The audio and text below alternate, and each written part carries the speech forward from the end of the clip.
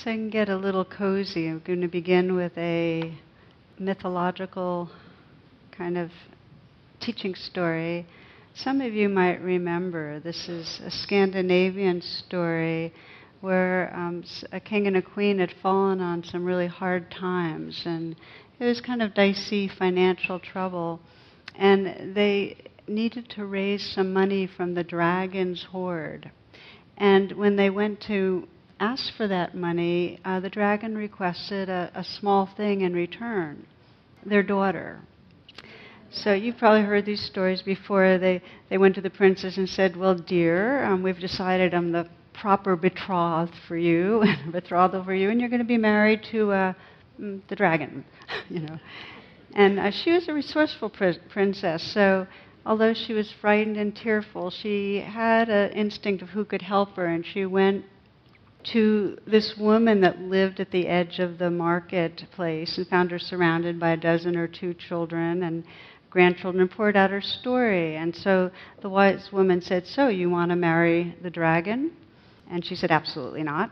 And she said, well, I have a way that you can do this, and I think it'll be safe. Here's what you have to do on your wedding night. So she whispered a little into her ear, and then she sent her on her way. But the first thing she said is, you have to get a number of wedding gowns, 10 in fact. Okay, so that's all we know. So the wedding day comes, and all the people in the court were there. It's a big celebration. It was a little tough, but they retired and went to their bridal chambers.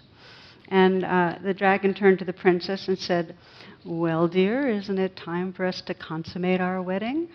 And the princess responded, yes, my dear husband, but for me to do so, I must remove my wedding gowns. Is that not so? Absolutely, my dear, he says. So she said, I'd ask a small favor from you in return, and that is, would you not remove a layer of your own so as to be more pleasing to me? And so she took off her wedding gown, and he had worn a few decorative things on his dragon body, and he took them off. Okay, fine. To his surprise, he noticed she had another wedding gown on. So she took that one off, and as dragons are used to taking off their scales, you know, like reptiles, they have to shed here and there. He peeled off another thin layer. Oops, she had another dress.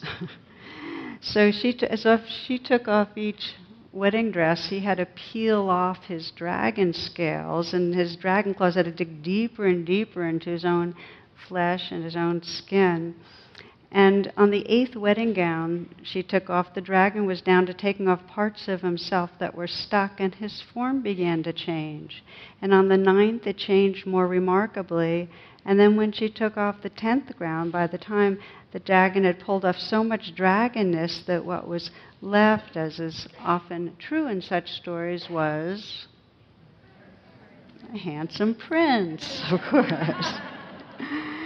And so she took the advice from the old woman from beyond the marketplace that had dozens of children and grandchildren, and continued a night of wedded bliss. So this is really everything about this practice of meditation and really the whole spiritual path that we're on. And often it's described as just letting go and opening and opening. And what we're letting go of has been kind of stuck to us, or we've identified with it for a long time. So it's not often easy.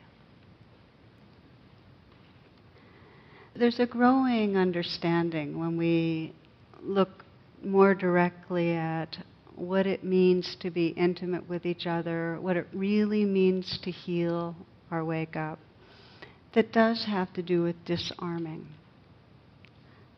That we're learning to recognize and shed the kind of defensive strategies, the judgments and the preoccupations that we have, and the pretenses that we have that cover over real feelings and that create distance.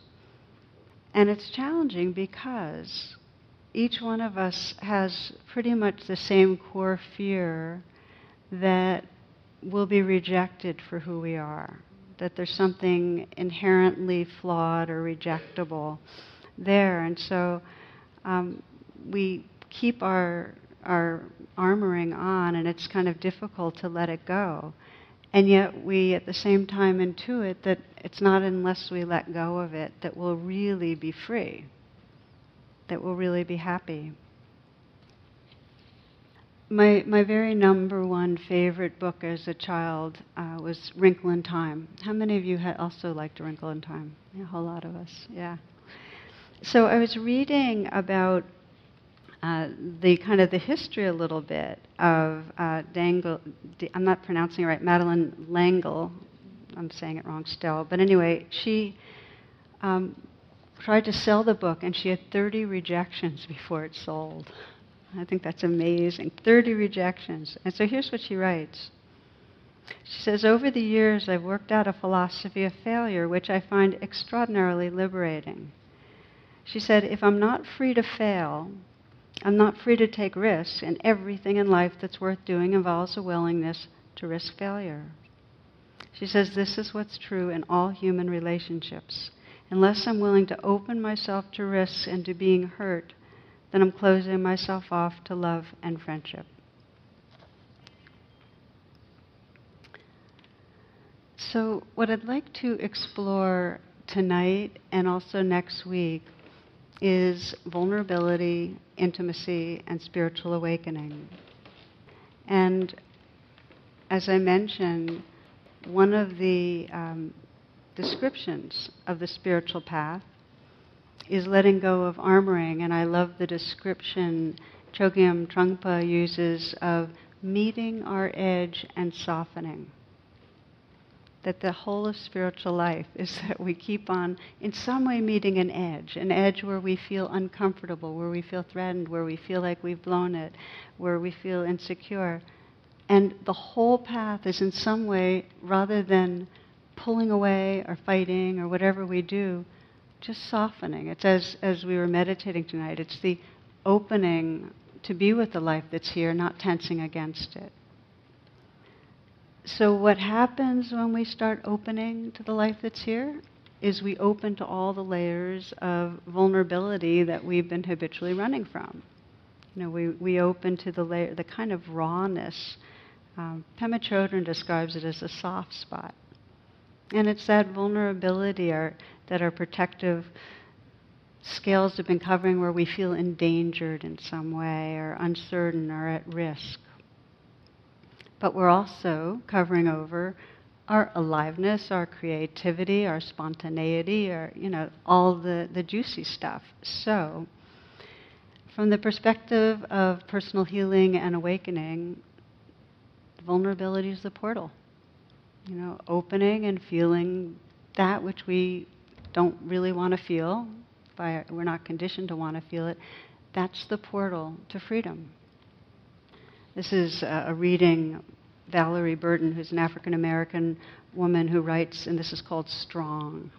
I really like this. She says, if strong means taking care of everyone else to the detriment of yourself, if strong means pretending everything is okay when clearly you're hurting, if strong means keeping it moving after you've suffered disappointment, then strong becomes weak.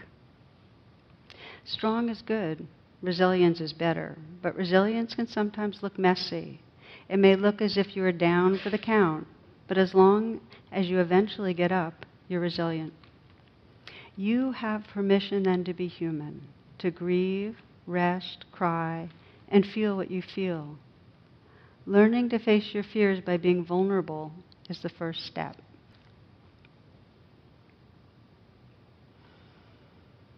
So there's a strong countervailing way of looking at this in our culture. Our culture looks primarily differently at vulnerability. And from the perspective of a individualistic and competitive culture, vulnerability is a dangerous thing to do, especially a more masculine valued culture. It's weakness. It shows flaws. And it gives our opponent, whether it's a political opponent or it's a rival country or a rival company or a spouse we're in an argument with or a teen who's being defiant, supposedly our opposition, it gives them the advantage. So we're inclined through most of the culture to not reveal vulnerability. So I always find the developmental perspective is the most useful for me, and that is just to keep remembering that we're meant to not want to look vulnerable, that it's part of the development, the reptilian and even egoic development, that we come into existence and there's a felt sense of vulnerability. We know we're mortal. We know we can be hurt. We know we're utterly dependent on other people. We're very vulnerable. And so there's this, individual selection means that we try to compete and hide the vulnerability and look strong and try to make it. And so you can see it in all parts of nature. You can see the way, cats bristle and make themselves look larger. And I remember when my son always had geckos, how the gecko would absolutely freeze so you couldn't see it. It was like in some way trying to block it and protect its vulnerability. I remember, reading about all the different viruses that camouflage themselves so they can't be seen. And then, of course, the fish and the butterflies, have these eyes on the other side of their body so their vulnerable parts are protected.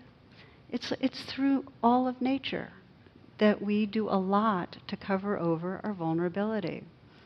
So when we start getting the message from the more progressive or spiritual or psychologically attuned parts of our culture that we're supposed to take off our scales and just be who we are, that doesn't go with fight, flight, freeze that's very built into our nervous system.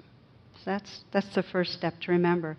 And we're also affected by group selection. The more recent parts of our brain know about the benefit of cooperating and collaborating. And it's there that, and women have evolved in this way before men, that tend and befriend begins to be the more effective way of dealing with vulnerability. That we're more soothed by tend and befriend than by fighting and flighting. But men are getting it too. I mean, it's in the men biologically. It's just not quite as strong. Also, research shows that when we're protecting our vulnerability, when we're covering ourselves and acting fake in some way, others pick it up. Others can tell it's happening, and their nervous system registers discomfort. We're not comfortable around people when they're faking it. So inauthenticity doesn't work so well. Okay, so we might agree that it's more evolved to begin to take off the scales and be vulnerable, to be less defended. But we can't will it. You can't just say, okay, I'm going to drop all my strategies for looking good.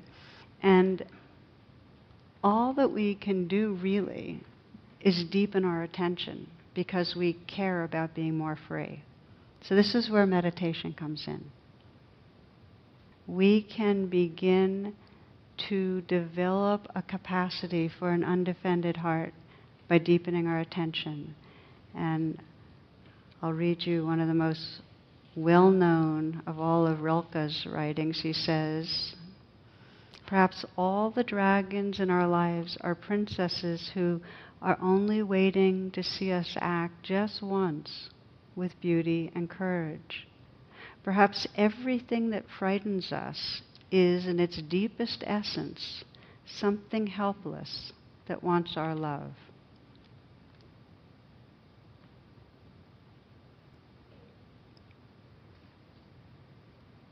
So my sense is that for us, one of the most revealing kind of clusters of questions we can ask are, do I recognize my skills? I mean, am I on to my own ways of protecting vulnerability? And we'll go over some of the ways we do it, but am I on to that? Am I aware of it? And also the question of, when my vulnerability does arise, how do I relate to it? What happens when you start really feeling that sense of exposed, uncertain, shaky, in danger, a risk?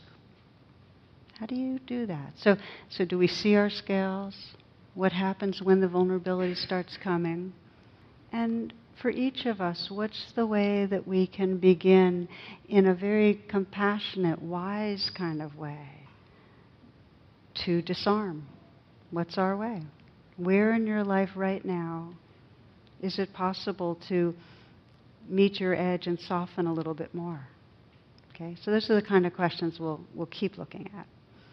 And as a context, if we go back to the noble truths, it can help us. The first noble truth being that the feeling of vulnerability, when you feel vulnerable, it's absolutely universal.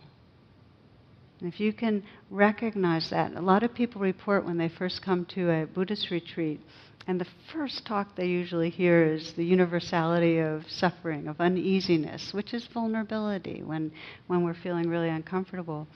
And when they really register, oh, you mean this kind of depression or this kind of anxiety or feelings of embarrassment, this is pervasive.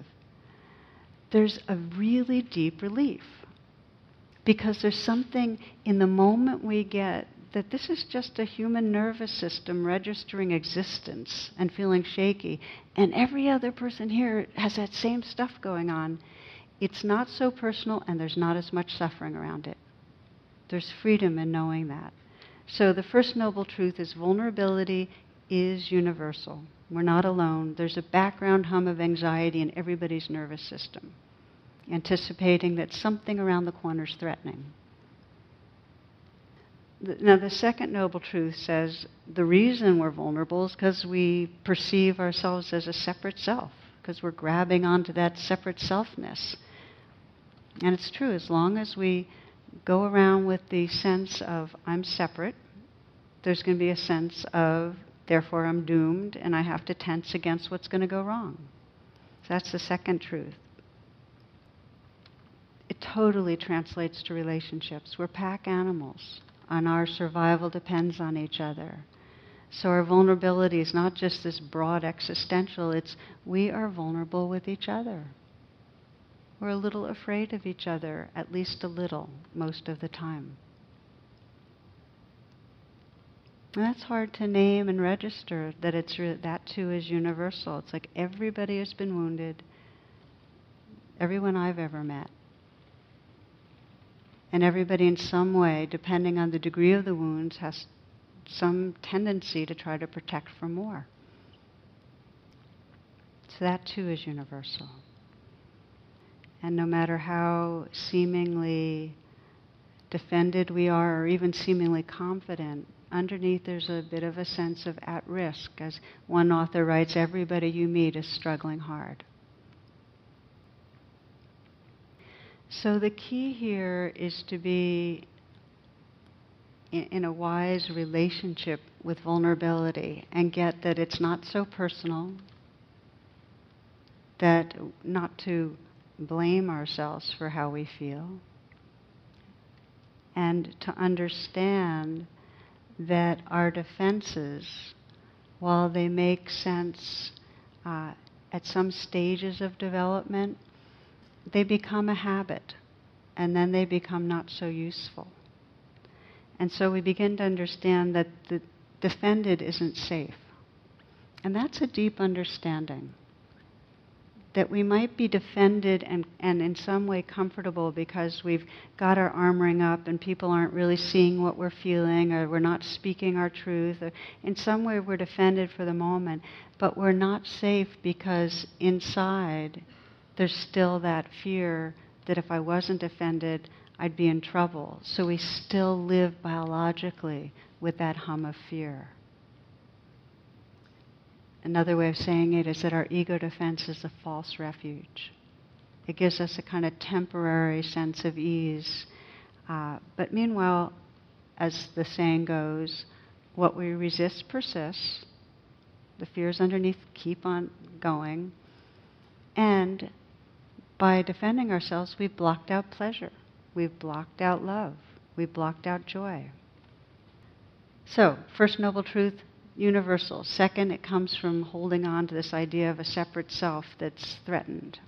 Third noble truth, it's possible to be free. It is possible to live with an undefended heart. And this is the uh, exquisitely beautiful promise we get in every mystical tradition.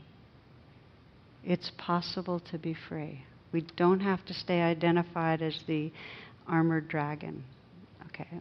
And then the fourth of the noble truths that the Buddha put out was, here's how. Here's how we can disarm in a way that can actually free us, that we're not tearing it off in a kind of bold but hurtful way. Here's how. And the how, for me in a nutshell, is that we respond to our vulnerability with loving presence. We respond with loving presence. This is Rumi. He writes, "Very little grows on jagged rock. Be ground, be crumbled, so wildflowers will come up where you are. You've been stony for too many years. Try something different. Surrender."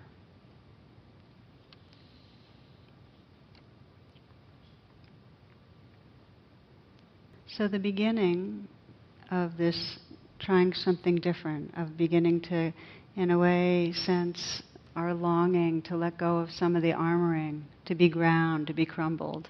I love these words. Is to start noticing where the scales are. And there's a possibility to come into a kind of porousness where life can flow through us. But we first have to recognize, well, where are they for us? And so we begin to look.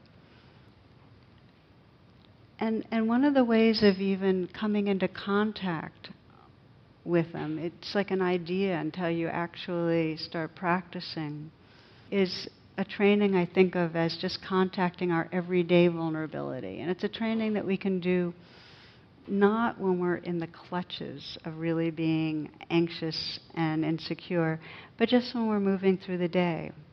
And what you do is you stop in the middle of the action. You know, it's like, let's say you've just hung up the phone, you just stop. Or before you go into your house, after you parked your car, before you get out, you just stop. Okay? Or after a meal, before you get up, you stop. And you can close your eyes right now and just imagining that you're stopping right this moment. And in this pause, just begin to let your breath help you discover what is actually going on inside you. So as you inhale, it's as if you're opening and expanding to just really touch and include whatever aliveness is here. You might feel your belly, your hands, open through your whole body. And with the out-breath, again, just exhale and just settle, still, awake. And let your attention be inward. You're asking the question, what's happening inside me right now? And can I be with this? Just those two questions. Keep breathing, check your throat, your chest, your belly. And just notice as you breathe in and open whether there's any tightness, knots, edginess, fear. So you're breathing directly into an opening and being touched by what's here, fully contacting. And with the exhale, soften, sense of space inside and around. Just let it float. So this is simply pausing and being with what's here, letting your breath help you contact and open to what's here.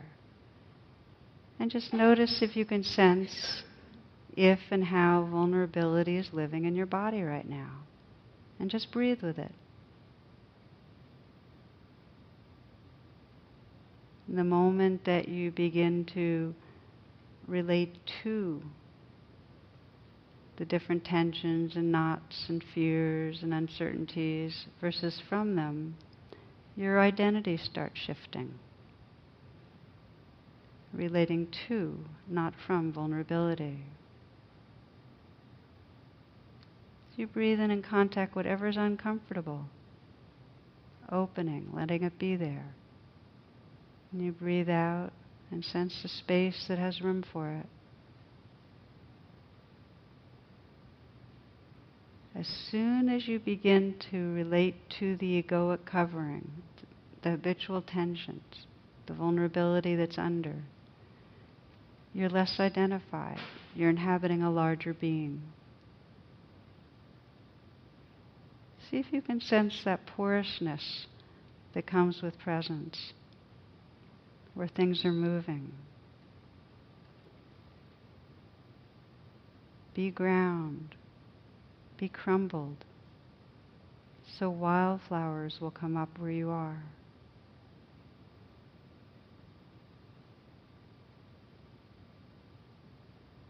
So this is an everyday training of just pausing to check in and sense, is there armoring? Where's the vulnerability? Can I be with it? You can open your eyes if you'd like.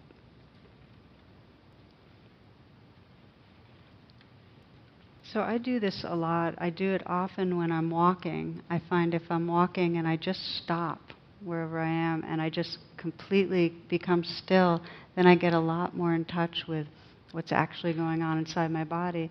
And it's most frequently I can find some clutch of fear, some vulnerability, some anxiety that I'd been covering over by being on my way somewhere. That's the power of pausing. Stop being on your way and you start discovering what you were staying away from. So, second step, we start recognizing our habitual ways of moving away from vulnerability. One is always being on our way somewhere else, having a job, having a project, thinking that our life is up ahead of us. You know, that feeling of kind of leaning forward, so we're tumbling into the next moment versus really being here. We do that in a lot of ways. One of the emotional layers that usually covers over a deeper vulnerability is anger, blame. So these are flags of dragon scales. If you are checking to sense what's your particular style of armoring, blame and anger is one of them. Depression's another. We depress or push under the vulnerability. Again, these are each ways of doing it. And then in relationships, a lot of it is one person's way of covering over vulnerability will be to grab onto and pursue and hold on to another. And another person's way of getting away from vulnerability will be to push away. And that's one of the classic dances. Jules Pfeiffer put it the best. He has a couple that are in their dance, and she's saying, "But I love you," and he's saying, "Don't you threaten me." You know?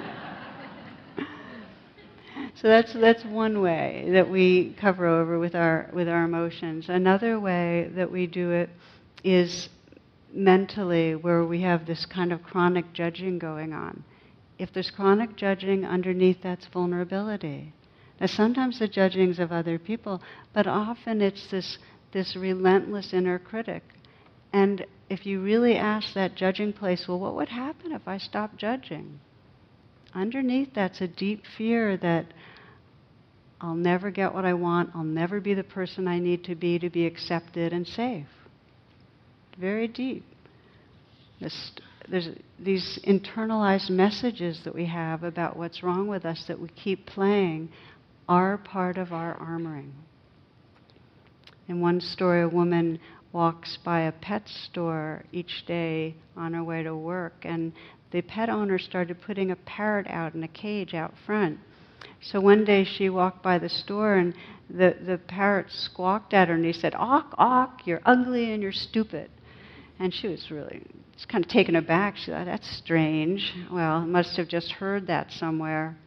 But the next day it happens again. "Awk, awk, you're ugly and you're stupid." And it got her upset. So she went inside and told the owner of the store, and he was abjectly apologetic. He said, "Trust me that, it's not going to happen again." Next day she goes by. That time, then the parrot goes, "Awk, awk, you know."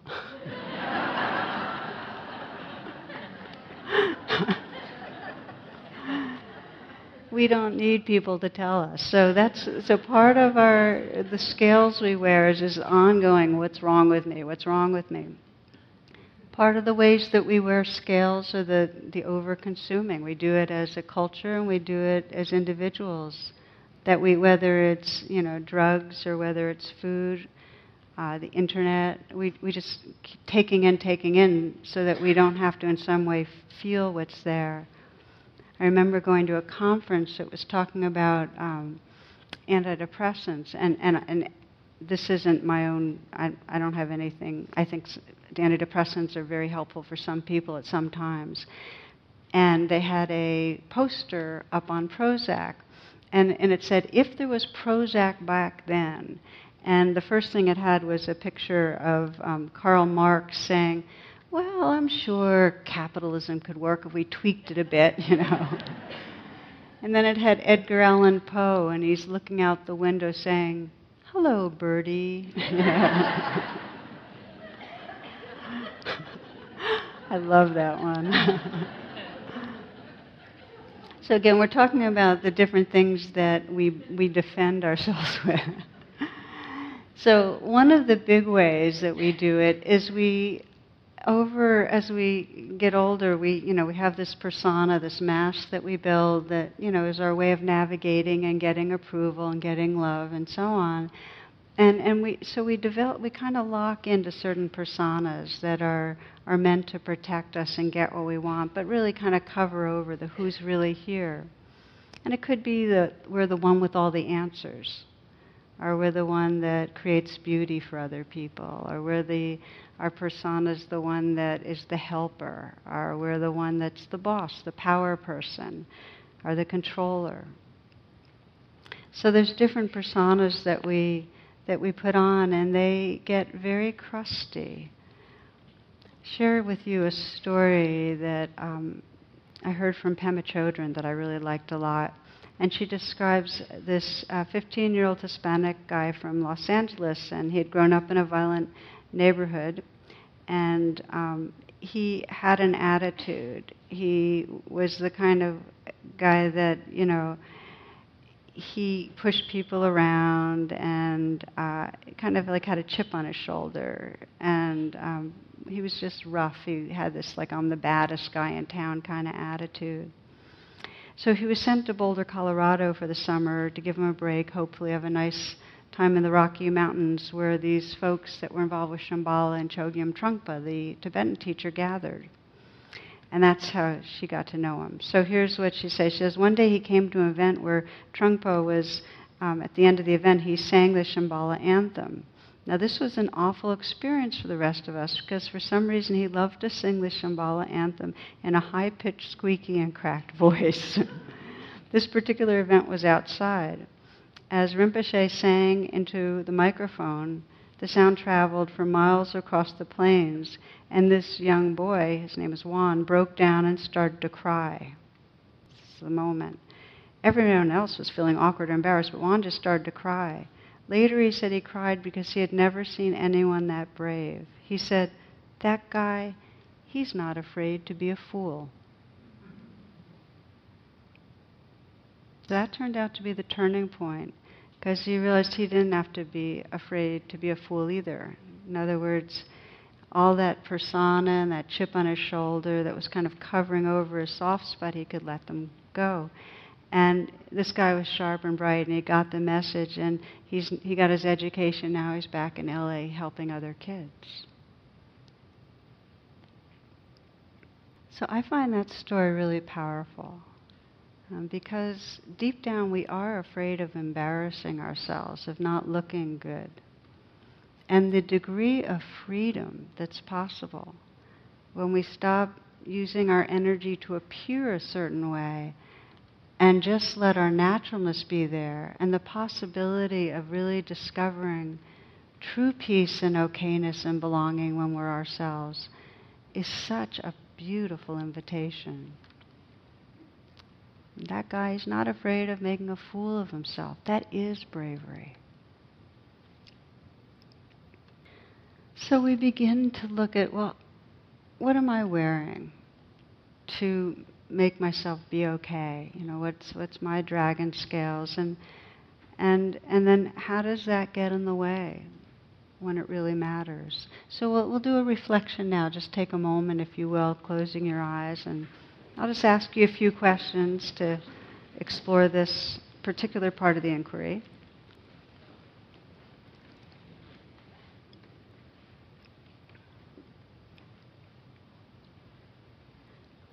You might want to bring to mind a relationship where you wish you were closer, but are kind of caught in some patterning, where you sense some sort of defensive patterning, some sort of disconnects going on. It might be with one of your children, or a parent, or a sibling, or a friend, or someone at work.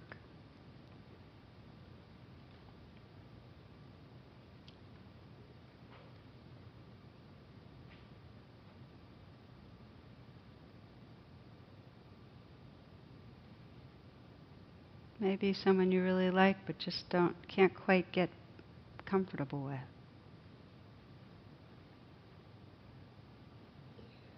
Just choose someone and then let yourself go to a situation that would be typical when you're with that person. And when you're aware of the discomfort, the disconnect.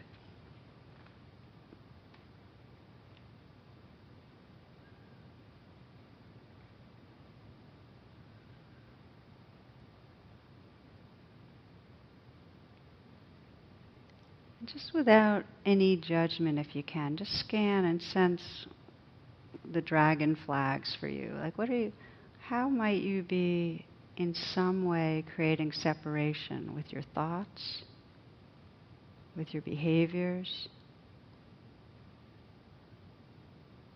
How are you protecting yourself?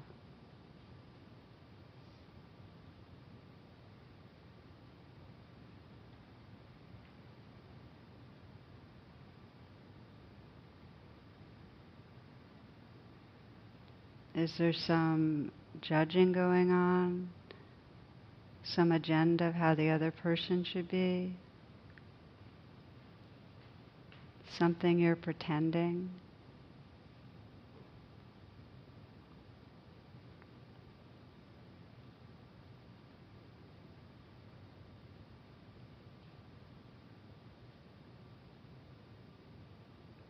Just notice how your body feels when you're defended, your heart, your mind, when you're kind of caught, when you're not natural.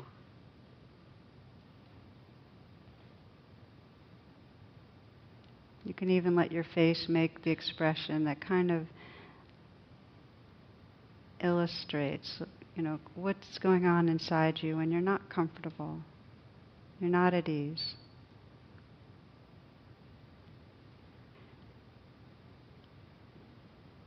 And you might ask yourself, if I let go of some of this, if I was able to be a little less defended, what might I have to feel right now?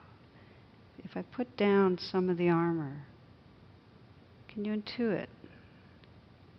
Is it a fear of being flawed, of rejected, foolish? Of the other person taking too much, wanting too much?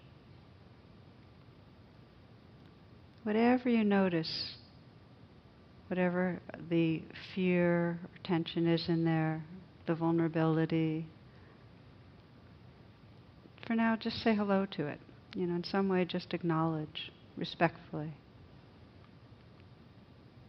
This is the universal conditioning. Others have it too. It's okay.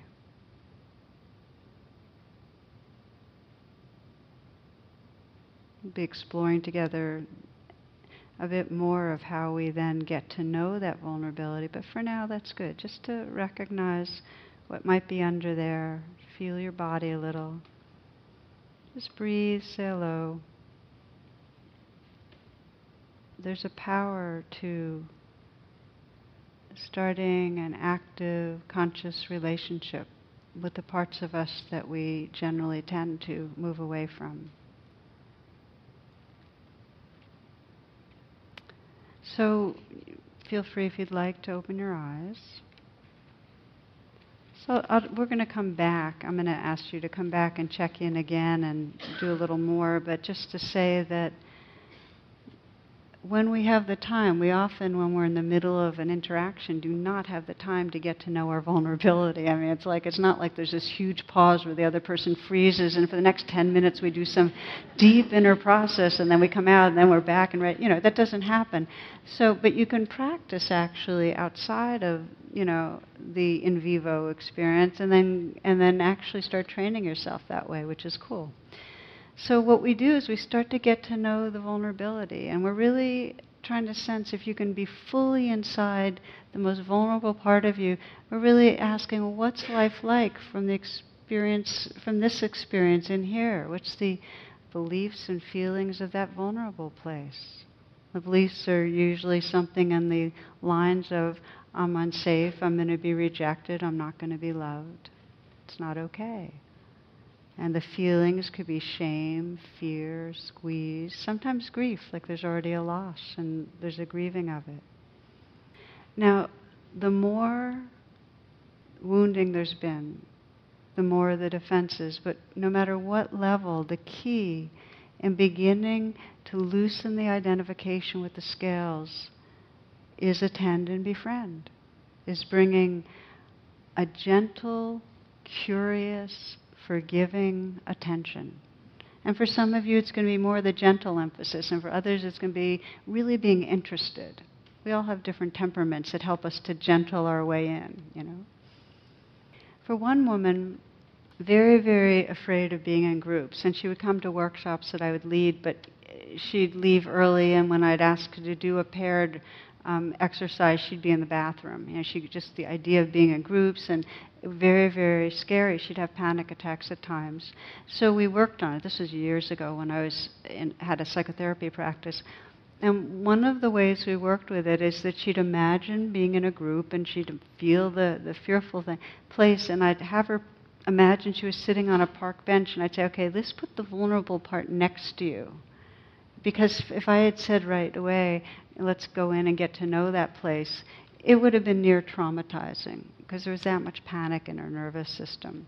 So I said, okay, park bench, it's sitting next to you, and just start by saying hello. And for a while, we were just having her say hello and learning how she could have some space by sensing it next to her and imagining the sky and the birds and the trees, and I was talking to her. So she had a lot of safety anchors and resourcefulness, and the fear was kind of, she could relate to it but not be real involved. And gradually we let her have it sidle a little closer, and in time she could feel the fear in her body and begin to just, say, okay, other people feel this too. I'm with you. You just offer a kind of kind presence and not be so overwhelmed. And she started to be able to be in groups and in workshops and not having it be a horror show for her. Different ones of us have to approach different ways. So for some, the vulnerability might be really, really strong, and you need a healer, therapist, teacher, somebody to keep you company, ways to create some distance, to go at it really slowly. For other people, much more direct contact, just the way we're exploring with the breath, where you just start to feel it and breathe into right where it is. But make sure with the out-breath to sense the space that's inside and around. So I'll give you an example of how that can work, how Rilke says everything in some way is helpless and wants our love, and how we can begin to sense the vulnerability that way and really bring a loving presence. And the example I want to give you is a woman I've known for a very long time, and about 10 years ago, she was in the thick of a real, very painful season with her daughter, who had been addicted to heroin for years and was in and out of treatment centers. And their pattern was that she would go and get treatment, and then she'd relapse, and then she'd go to her mother, and her mother would take her in and help her, again financially, and get her back into another treatment center, and then she'd leave, be okay for whatever months, and something would happen, and it just kept recycling. So the armor, this woman, the mother's armor, really was how to keep control. And the way she would keep control was she would either try to manage her daughter's life, or be really angry and blaming at her, and then go back to managing it again, anger and blame. But she kept hands on. She couldn't disengage, and she kept trying to save her, and it didn't work. So finally, she saw that she was contributing to her daughter's suffering by participating the way she did. That's what it took. And that's when she had to, Rumi says the word surrender, be ground. That's when she had to let go of her activity, her scales, which really were to control things, and just feel the pure vulnerability of, I'm helpless. I can't save her. She might die, and I have to live with that uncertainty. Now, I'm sure there are people listening right now, that know what that's like with somebody we love, where we know we can't manage it and we have to live with the fear and the grief of what's happened and could happen. And for her, it was like unplugging a bottle. As soon as she just let go of doing and managing and trying to save her daughter, what surged up was the enormity of the fear and the grief she had been kind of pushing away. And she wept for weeks. And her practice was over and over to meet that edge of this enormous ocean of grief, and then just soften and just be porous enough to let it move through her over and over again. There was, after many, many weeks, still fear and still grief. It's not like it goes away. But there was this enormous presence and tenderness that had opened up. Because when we stop running from vulnerability and we open, what we discover is our openness. And when we offer presence, what we discover is our presence. So the uncomfortableness is there, but it's swimming and unfolding in a very vast kind of presence. And for her, she was much more resting in her wisdom and her heart. And she, at that point, could relate to her daughter in a very different way, which was, rather than blame, tremendous compassion. But it wasn't what's called idiot compassion, where you just drop all boundaries. It was wise compassion, where she was very boundaried. And her daughter was on her own, and she totally loved her, both. Now that is a lot of maturity, but she grieved right to the, when you've really, really grieved a lot,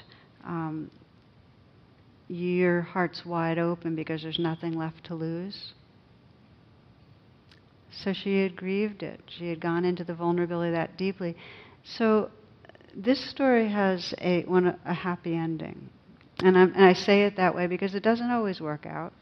In this case, her daughter, she believed somewhere in her daughter that there was that wisdom, that Buddha nature that was going to pull her through. And her daughter came through, and they actually, they're very, very close. It might not have gone that way, but it was still, she was serving herself and her daughter as best as she could by opening into the vulnerability and letting go of all the control, all the scales that she had been living with.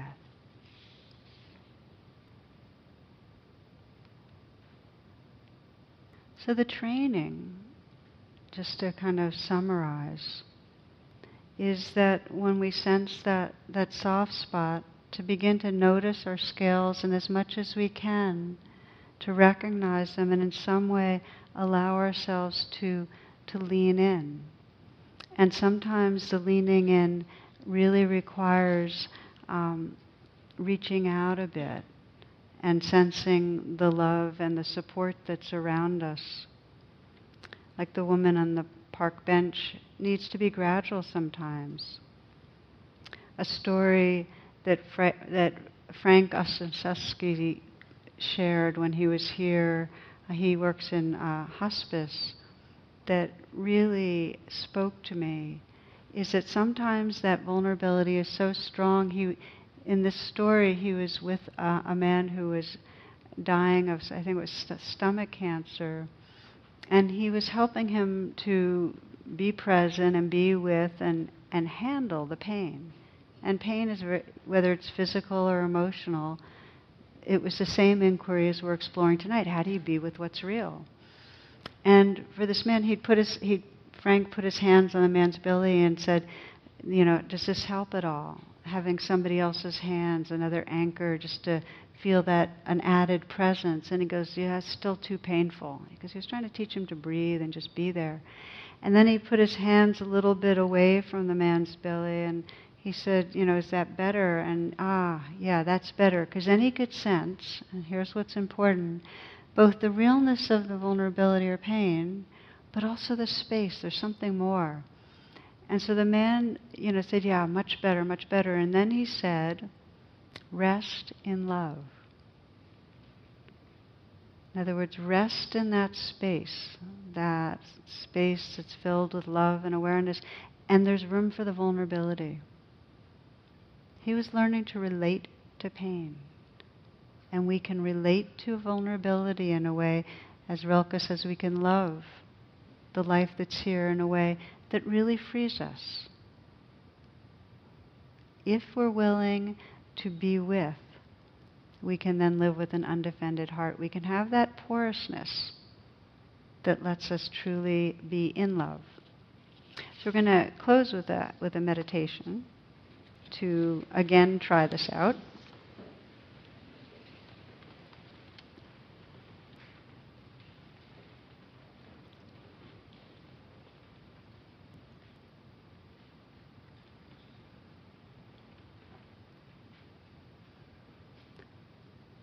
So just as you begin to settle, sense the possibility of creating a relationship with the human rawness, the place of uncertainty or insecurity that's in all human beings and bodies.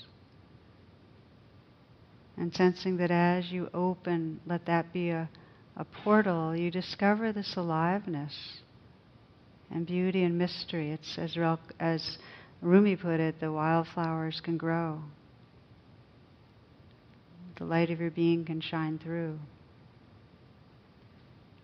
So this human life is vulnerable, and it's possible to rest in a timeless presence.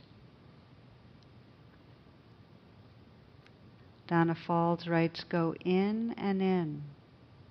Be the space between two cells, the vast resounding silence in which spirit dwells. Go in and turn away from nothing that you find. So practice this again to just bring to mind the relational situation you were considering, or if there's a different one you want to, just any relationship that you want to be able to be in with a less defended heart.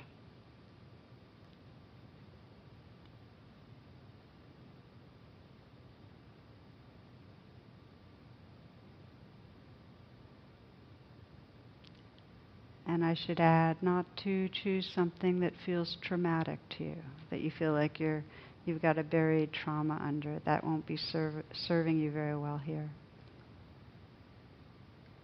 Just a situation that brings up insecurity or discomfort, where you contract into a more kind of ego-armored self.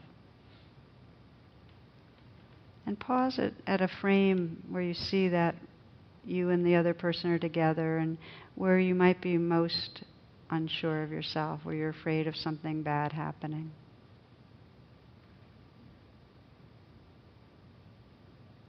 You might see a look on the person's face, hear some words that you know trigger you in some way.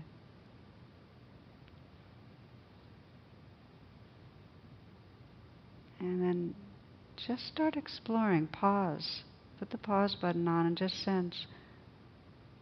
As you deepen your attention, just feel your body, throat, your chest, your belly. You might sense, what am I most afraid is going to happen? What's the vulnerable part of me afraid of?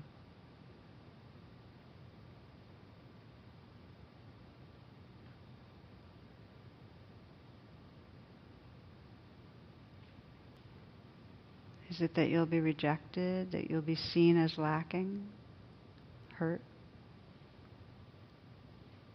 If you want to deepen the inquiry, you might put your hand on your heart and just offer that touch as a kind of support, where you're just in some way respectfully saying hello to the vulnerability. You're saying, I get you're here. This is part of what everyone experiences. Just begin to breathe with what you feel inside you.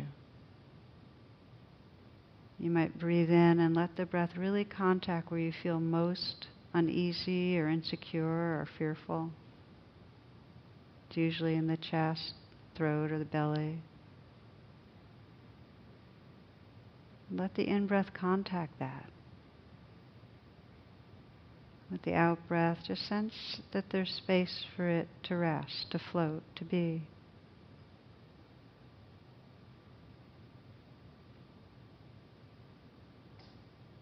You might sense what that part in you most needs.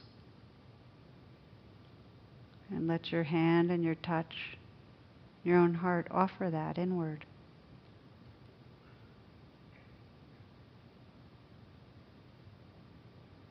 What's the message you most want to offer right this moment to the vulnerability within you?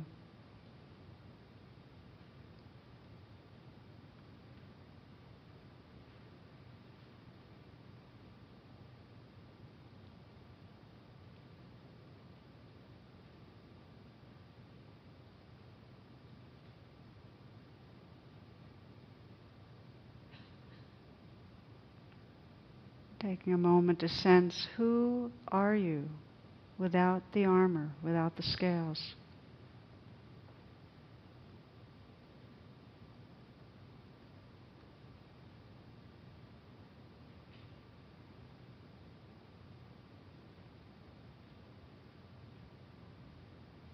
What does it mean to rest in love?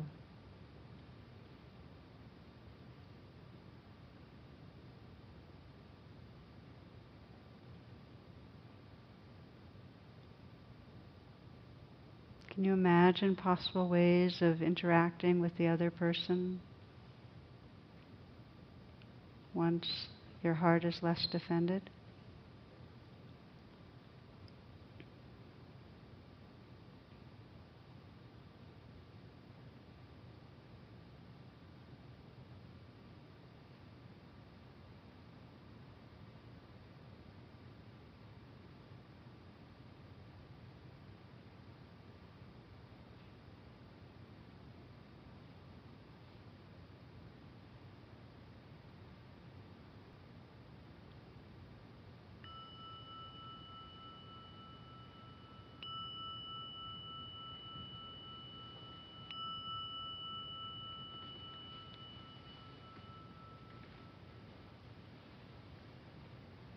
Namaste. Thank you.